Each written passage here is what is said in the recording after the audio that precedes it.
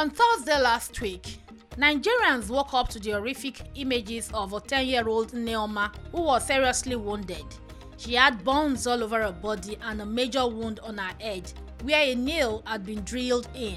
The vicious assault against this child was carried out by a couple, Mr. and Mrs. Moses Ozogu, in Enugu State, the southeastern part of Nigeria. The child is their housemaid. It was such a devastating sight to behold that the Enugu State government swung into action and arrested the couple. Shockingly, this incident is not an isolated one. Every day, we wake up to stories of horrifying abuse by adults against children. Not too long ago was the case in Enugu State of Ochanya Elizabeth Ogbanje, a 13-year-old who died as a result of health complication, having been sexually molested persistently by her aunt, husband and son since she was 8 years old. Sadly, this is a pattern that seems to repeat itself, especially among children of poor families, who are often handed to relatives to be looked after. A report conducted by the United Nations Children's Fund, UNICEF, in 2019 revealed that about half of the Nigerian children experience physical violence by parents, adult relatives, direct or indirect caregivers, or community members before they reached 18. Most child protection issues are covered by the Child Rights Act of 2003. This law prohibits all forms of violence, abuse, neglect, and exploitation against the child.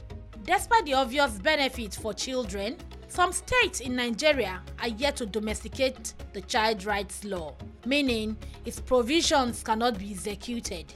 So how do we guarantee the safety of children at all times under these sort of circumstances? And why exactly is it that some adults abuse children? Hello and welcome to Now, our daily general news podcast, which examines the significant stories in and about Nigeria. I am Bumi Yekini. Consultant psychiatrist Dr. Oluseun Peter Oguunubi explains why people abuse children. When he was or she was growing up, or the father is so violent or the mother is so violent, would have modeled or could model his life or her life after that particular parent. And therefore, one of the ways they try to cope is to also abuse others. Educationist and children's rights advocate Dr. Onyerinma tells us how families can better protect children from abuse. That families have a greater awareness of what the laws state. You can't abuse your child. You can't pass your child off as a domestic servant. Child labor is not permitted. And there has to be greater awareness. Singing nurse Sam Imole consoles Nigerians, saying these times too shall pass. Tough time never lasts. Tough people do. It's just a trying period for everybody. Let's keep faith alive. I just want them to keep hope alive, no matter where they are.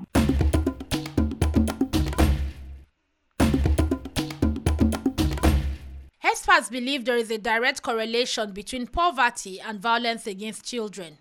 Not surprising, really, given that poor parents are sometimes pushed to hand over their children to relatives and even strangers to serve as maids for the promise of a better life. This promise is usually short-lived, as many of the caregivers turn out to be abusers of these children.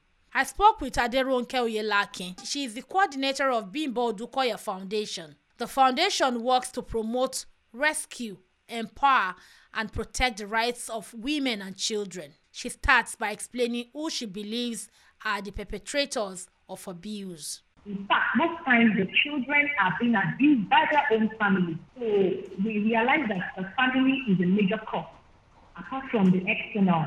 The society, the community, the cultural belief system has also affected children. But we are seeing that everything starts from the home. That if children are no longer safe with their own parents, if they're no longer safe with their family members, relatives, and extended family, where else can they be safe? So does poverty have anything to do with child abuse? Yes, of course, he has a very big role to play when it comes to child protection and abuse of children. We recently had a case of a young boy. He has a sibling. He has 4 siblings, and his parents, they both live in the same house in a small room apartment. And he was actually caught. He defiled a 4-year-old girl, and the boy is also a minor. And we realized that it's poverty. Why?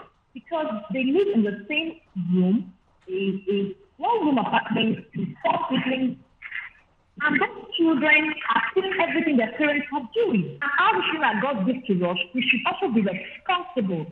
The responsibility of parents has to be taught. We need to teach them that there is a responsibility, bring them to the world, all those rights as listed in the Child Rights Act.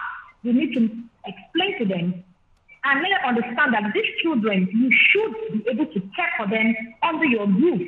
And if you know you can't care for them under your roof, taking them to somebody else, you need to be sure they will be protected, whatever they are going through. So I think ignorance is key. That's why most of these parents let their children come to different parts of the state as children to go child labor. So they don't understand better because they feel that when they go out, they will make some money for themselves and take care of the younger ones if they do have. So I think the orientation will help. And most of these children, when they come down here, they fall into different traps. They fall into different abuses. So I think orientation from all levels, going to the grassroots, the community, like us at Bimbo Foundation, we go to the community, to the grassroots, to teach them that, see, first of all, if you know you don't have plans to have babies, don't have babies. And once the baby comes, it is your responsibility, your due responsibility to take care of them and protect them. And if you do not have the means, you have to find a way around it. Tell me what you do when you get these children rescued. Children, we get to know, or mandatory reporter reports them. We have all the stakeholders we work with. Once we are notified of a child abuse case, we, on our own class at the state, that's the network, child protection network, we flag it. We will find out the closest NGO, the closest child protection specialist that is closer to where the case has happened for them to take it up. For example, we have located at the Mushi LGA. So when a case happens at Ibioro, not within where we say at the Liquid, but within our facility, we could find out and investigate. First of all, is to go there and rescue the child. And we have to involve the Ministry of Youth and Social Development. So they will go with us to rescue the child, or we will go as NGO, get the information, and inform the appropriate authorities. Then we take the child to the police station, get the police with extract. From there, we can refer to NYZ for them to put them in a shelter and the good treatment. Has there been any perpetrator who has been prosecuted as a result of child abuse or violation of a child's rights? Yes, we've had several cases that the perpetrator was caught and faced the judgment. In fact, there was one that happened recently. It's just a pity because the child was a minor during the lockdown. That was in April. He defiled a 4-year-old girl, and the case was reported. We went to court during the lockdown. We went to court, and he was sentenced to 2 years at the correctional facility in Lagos. But he was sentenced to the boys' home at 15-year-old. So that was headway because the child is a minor. But most of our cases are still in court. In fact, we still have cases of 2018, 2017 in court. Dr. Ama Onyerinma is an educationist, executive coach, author, and children's rights advocate. She is the founder and executive director at Live Abundantly, a not-for-profit organization that promotes the well-being and safety of women and children. Tomi Olugbemi asked her about the recent case of child violation in Enugu State and the law that protects children. You are correct in that there's a human rights violation here, but we also need to take note of the fact that in Nigeria, we have adopted the Child Rights Law, which has only been enacted in 24 states and the FCT. We also have the Violence Against Persons Prohibition, which is, enacted in 13 states and the FCT. Unfortunately, this is a multi-phased dilemma and a major issue in Nigeria, because on one hand we do not have enough data and we do not keep data, another data culture. And this is prevalent in the society, and it has become even worsened by the pandemic. So the issues of poverty, safety, survival of children has become a pressing issue that needs to be addressed. Unfortunately, the laws are not enforced. It's not that there are no laws against this, as I've indicated, is that it's not being enforced. And in the case of child, we're dealing with child labor, physical abuse, and who knows what else she has been subjected to in this home. Yeah, you said there are laws, but they are not being enforced. So how could we enforce them? What do we do to make sure that these laws are implemented? Well, the way to enforce laws is to make sure that it is carried out by the enforcement agencies, one. Two, that families have a greater awareness of what the laws state. You can't abuse your child. You can't pass your child off as a domestic servant. Child labor is not permitted. And there has to be greater awareness. So there have to be public service messages. There have to be education of children.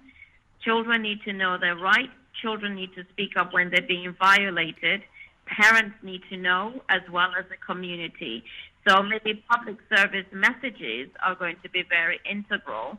We also need to get the government and corporations to really work on enforcing the SDGs. Let's move towards achieving the SDGs, which addresses issues of poverty, hunger, education, health, equality. In a lot of these cases where there's been an abuse of a child or a violation of a child, a lot of the times it's kind of settled out of court. So parents are often paid off. So the question is, how do we tackle this problem? How do we make sure that when it does get to the courts, justice is served?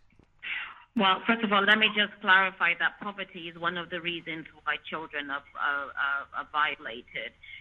In terms of child labor, it really rests on poverty, the issues. In terms of child trafficking, it is about poverty. But child violation occurs in all types of homes, and it's not restricted to lower income homes or those struggling with poverty. Here's the thing that we need to do. We need to take away the rights of family being able to intervene when a child has been violated. The state, the country needs to have laws where if a child is violated and it is reported, then that must go to trial. The person must be brought to the full extent. With respect to children advocacy, what has Live Abundantly been up to? So what have you been doing in respect to children's rights advocacy? So Live Abundantly has initiated a children's awareness initiative. And the Children's Awareness Initiative focuses on educating children on their rights, child rights, human rights, as well as the various laws of the country that protect them. We also encourage children to be creative and to pursue their education, because we recognize that the best way to make change is to make sure that the children are educated and cared for, and that way we can alter the status of things within their families and their communities. Legal experts say there are specialized family courts established by the provision of the Child Rights Law to ensure that children have unfettered access to justice. So if their rights are infringed upon, the children can walk straight into the courts and to the magistrate without even an advocate, and the magistrate is mandated to take up their cases. Obiamaka Ara is the head of litigation committee, African Women Lawyers, and the principal counsel at Leading Edge Solicitors and Notary Public, which offers free legal aid services to child abuse survivors. In an interview with Juliet Obata, she analyzes the Child Rights Act and also shares her experience defending child abuse survivors. Generally, in our nation, Nigeria, we have our ground norm, the 1999 Constitution as amended. Now, this ground norm provides rights of citizens. You have right to life, right to freedom of expression, right to dignity of the human person, and all of that. But then adults usually think that this right only belongs to them because children do not have emotions. Children shouldn't be allowed to participate in any form of decision making because they do not have a mind of their own. So, but United Nations, African Union, they all thought about it and said no. If we just have a general document that prescribes rights of individuals in every country, that these children will always remain neglected in some way. And so they thought it wise to put up different documents in form of conventions for children. Now, all these conventions embodies their specific rights, obligations, and then the procedure through which they will access justice when there's an infringement. And so all these things are embodied in the articles of the different conventions. They have conventions on the rights of the child, conventions, African Charter on the rights of the child. Now, all the signatories to this convention, all the various countries that are signatories, were now encouraged to return to their home countries and ensure that they have a legal framework that would support what has been embodied in this convention. Now, they returned home. Nigeria, for instance, returned and ensured that they passed the Child's Rights Act in 2003. Now, that Child's Rights Act, of course, that was after they had considered our own peculiar cultures and traditions and people. How many states have domesticated this law and why?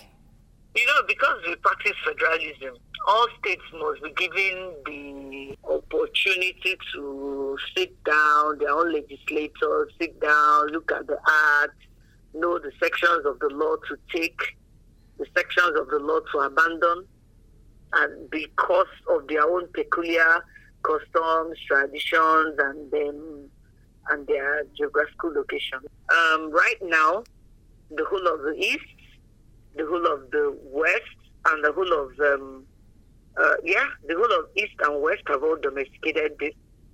But it's only 11 states that are pending at the moment, and these states are within the northern region.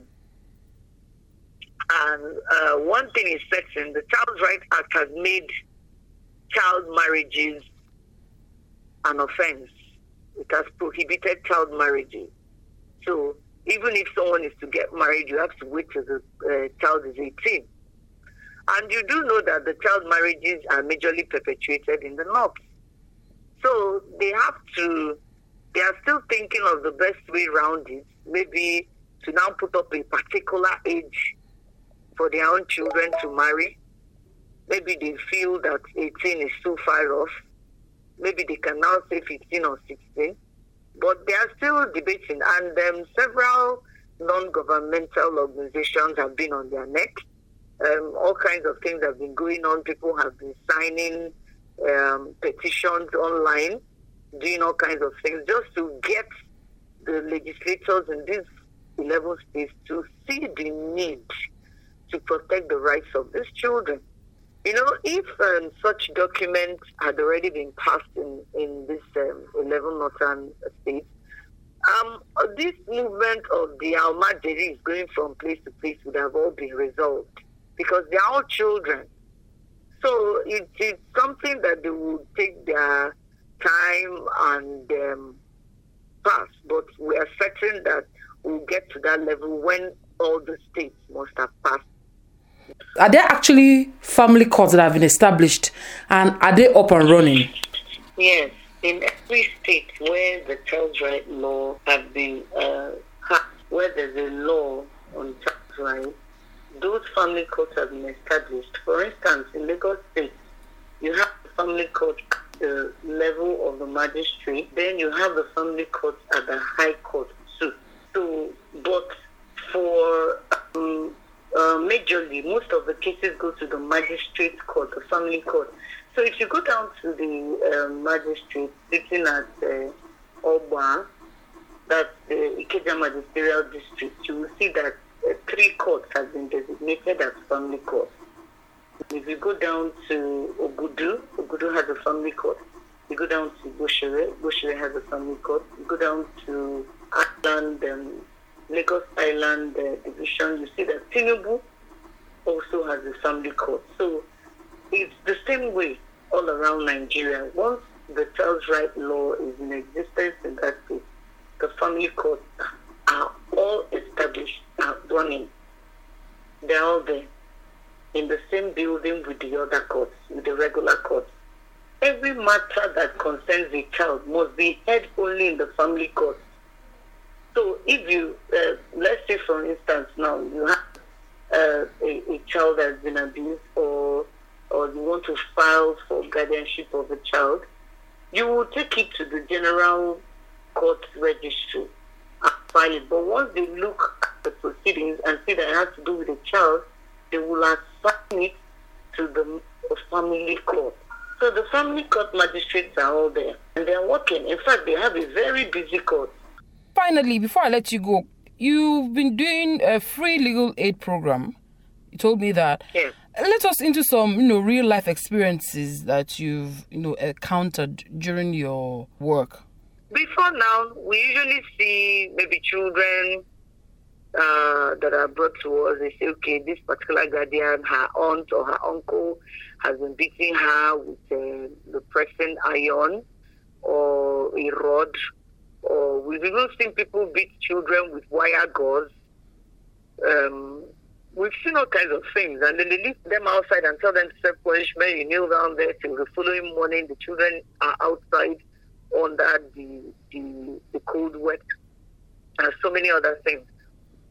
We see children like there was this time we were at Ikeja area of Lagos. There we met a child who had been hawking all day and hadn't had anything to eat. And then we asked the child, why are you not in school? And the child says, I've never been to school. I don't even know where school is. I was brought, my parents gave me to my auntie for about 2 years. I normally hawk bean cake and bread. So we see all kinds of things. Children are part of the vulnerable groups in the society. The protection of their rights is expected to be done for them by an adult. Ironically, these adults are their abusers. As we try to understand the rationale behind the reason an abuser will abuse a child in his care, I sought the answer from Dr. Oluseun Peter Oguunubi. He's a consultant psychiatrist at Grace Cottage Clinic, Ilupeju, and a lecturer at the University of Lagos. Many people abuse children for many reasons. Some, just as you said, could be the experience they've gone through in life, and because of that, they've seen abuse as a normal way of life. There's what we call learning theory. And in learning theory, sometimes when you go through certain things, you will not even feel it is a problem again. It will look strange when others are even complaining about it. Why? Because you have seen it as a way of life. Sometimes we call it modeling.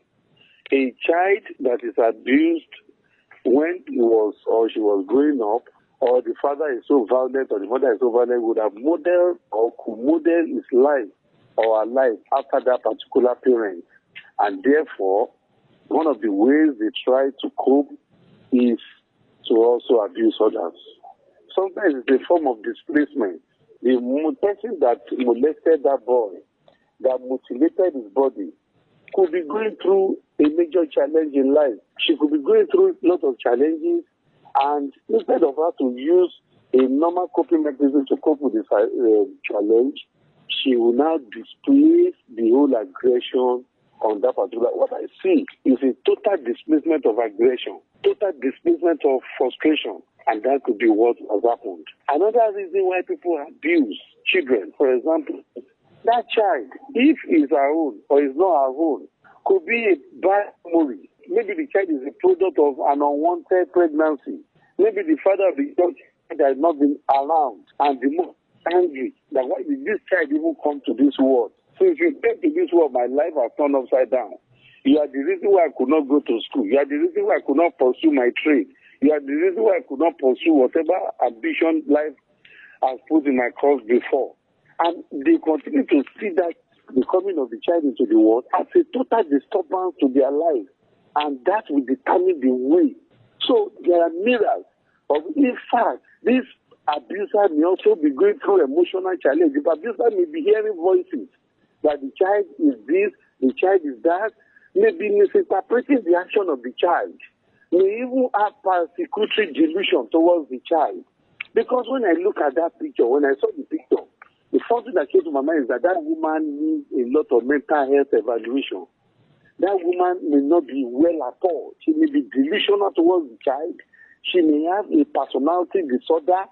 Something is definitely not right here. And that is one of the reasons. So when people have mental illness, whoever they come in close contact with, especially the vulnerable ones, people do that to the elderly ones, to their father who is living with them, to their mother who is living with them, very elderly. And it's just about them just showing that aggression. How then do we break away from this vicious circle? Because if a child is being abused, mentally it's going to affect him.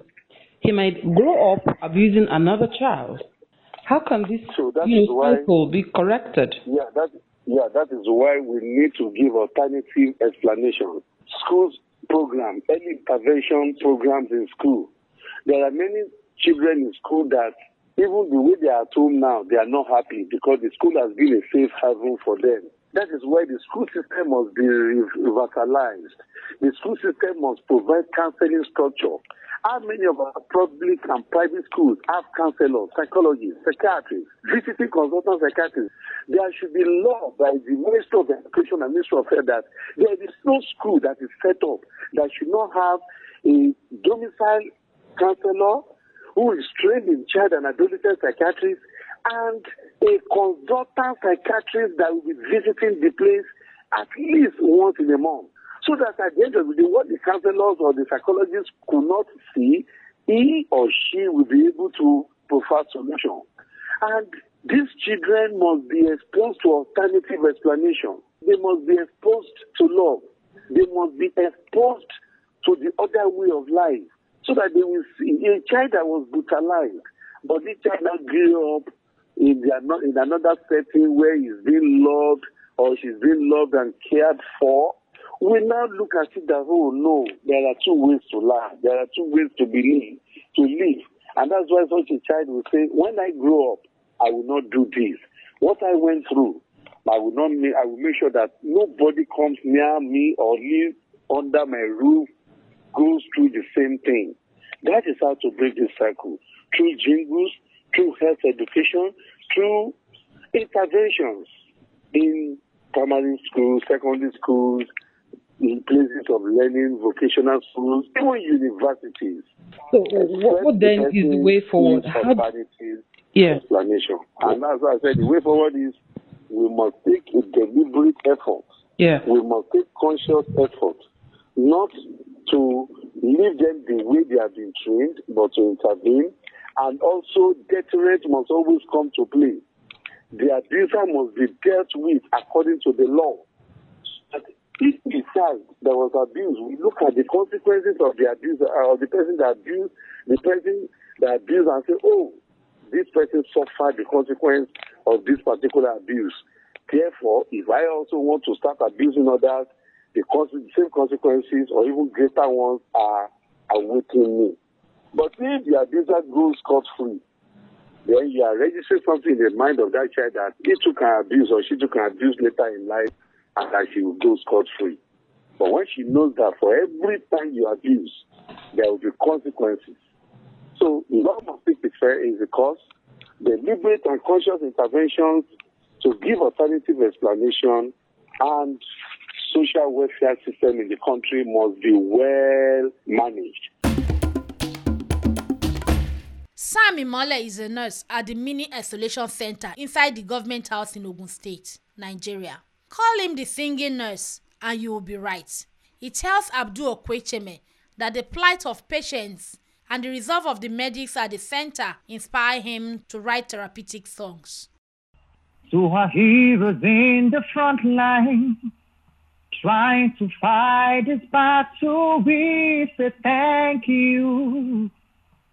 We say thank you for your sacrifice and love to all humanity. We say thank you. We say thank you. Tough times will never last, but tough people always do. Oh, we say thank you. Yeah, okay, so thank you. What inspired that song? You are a nurse, you work in isolation center. What isolation center exactly do you work, and what inspired this music? No, I work with the Ogun State government, like a mini isolation center. And what really motivated the song is looking at people working at the front line of this COVID-19. It has not really been easy on us. Like for myself, as an example, I have been home now, it's more than 2 months, back to back working just to save lives. Nobody is expecting this. So I just felt it would be a good time to say thank you for their efforts. Thank you for their time. Thank you for their sacrifices. It has not been easy caring for them. When people are infected with COVID-19, it's a lot of adjustment. Acceptance is not even easy. But making them understand we are with you in this battle, everybody's going to be fine. It's a lot of work, and we need to be appreciated more. I think that was what motivated me to actually write this song, just to tell people this time will be over, everybody's going to be fine soon, and we are all going to have a story to tell for good. Have you ever been a musician? Is it this period that turned you into a musician, or you were a singer before now? I used to be a singer before now. I actually had 3 singles before. But this time, I just felt, okay, let me bring out the music inside of me just to appreciate the people working at the front line of the battle. Tell me, do you happen to sing to your patients too sometimes? Oh, sometimes, yes. Music is therapeutic. We really need to start involving music in our daily medical life. I'm a perioperative nurse. I work in the theater. Some doctors prefer to play music while they are operating. It's therapeutic. It makes them more focused. Make me understand how you sing with the mask on in your mouth. Singing during this period is relatively not really possible because of the overall, everything you're putting on, and you're actually avoiding droplets too. So it's obvious you can't sing during this period, but you can play the song. You can at least play something from your phone. So I said, what lesson did you take home during this period of pandemic? What have you been taught? What lessons have you learned? I've learned to have more focus on emergency preparedness. Can we just plan ahead for uncertainties? Oh, we might say it's not going to happen. What if it happens? Are we ready to combat this? Have you ever had a feeling maybe you are going to work and say, oh, man, I'm not going again today. I'm so scared I might contact. Have you ever had that feeling? Even the fear of you not contracting COVID-19 is another thing on its own. But we just have to work. That is what we signed for as a medical practitioner. We just have to. So there are times when I will wake up and I won't feel like working. But you just have to. Medical ethics, you just have to. Put yourself in the front. Put yourself on the line. Even when you are down personally, you will still don't want them to see the fact that you are down. Because when they see you down, they are discouraged. So you have to brace yourself up and irrespective of how you feel, give them the hope, the desire at that particular point in time, majorly. What advice or what words of encouragement will you give your patients who are in the isolation ward? Okay, to every of my patients, there is one advice, and it's actually in the lines of my songs too. It says, tough time never lasts, tough people do. It's just a trying period for everybody. Let's keep faith alive. I just want them to keep hope alive, no matter where they are. Keep good confession. Even if you're infected with COVID, keep good confession. I am not going to die. I am going to live. I'm going to use this drug, and this drug is going to work for me, and I will overcome this period. And that's it on this episode of Now. I am Bumi Yekini.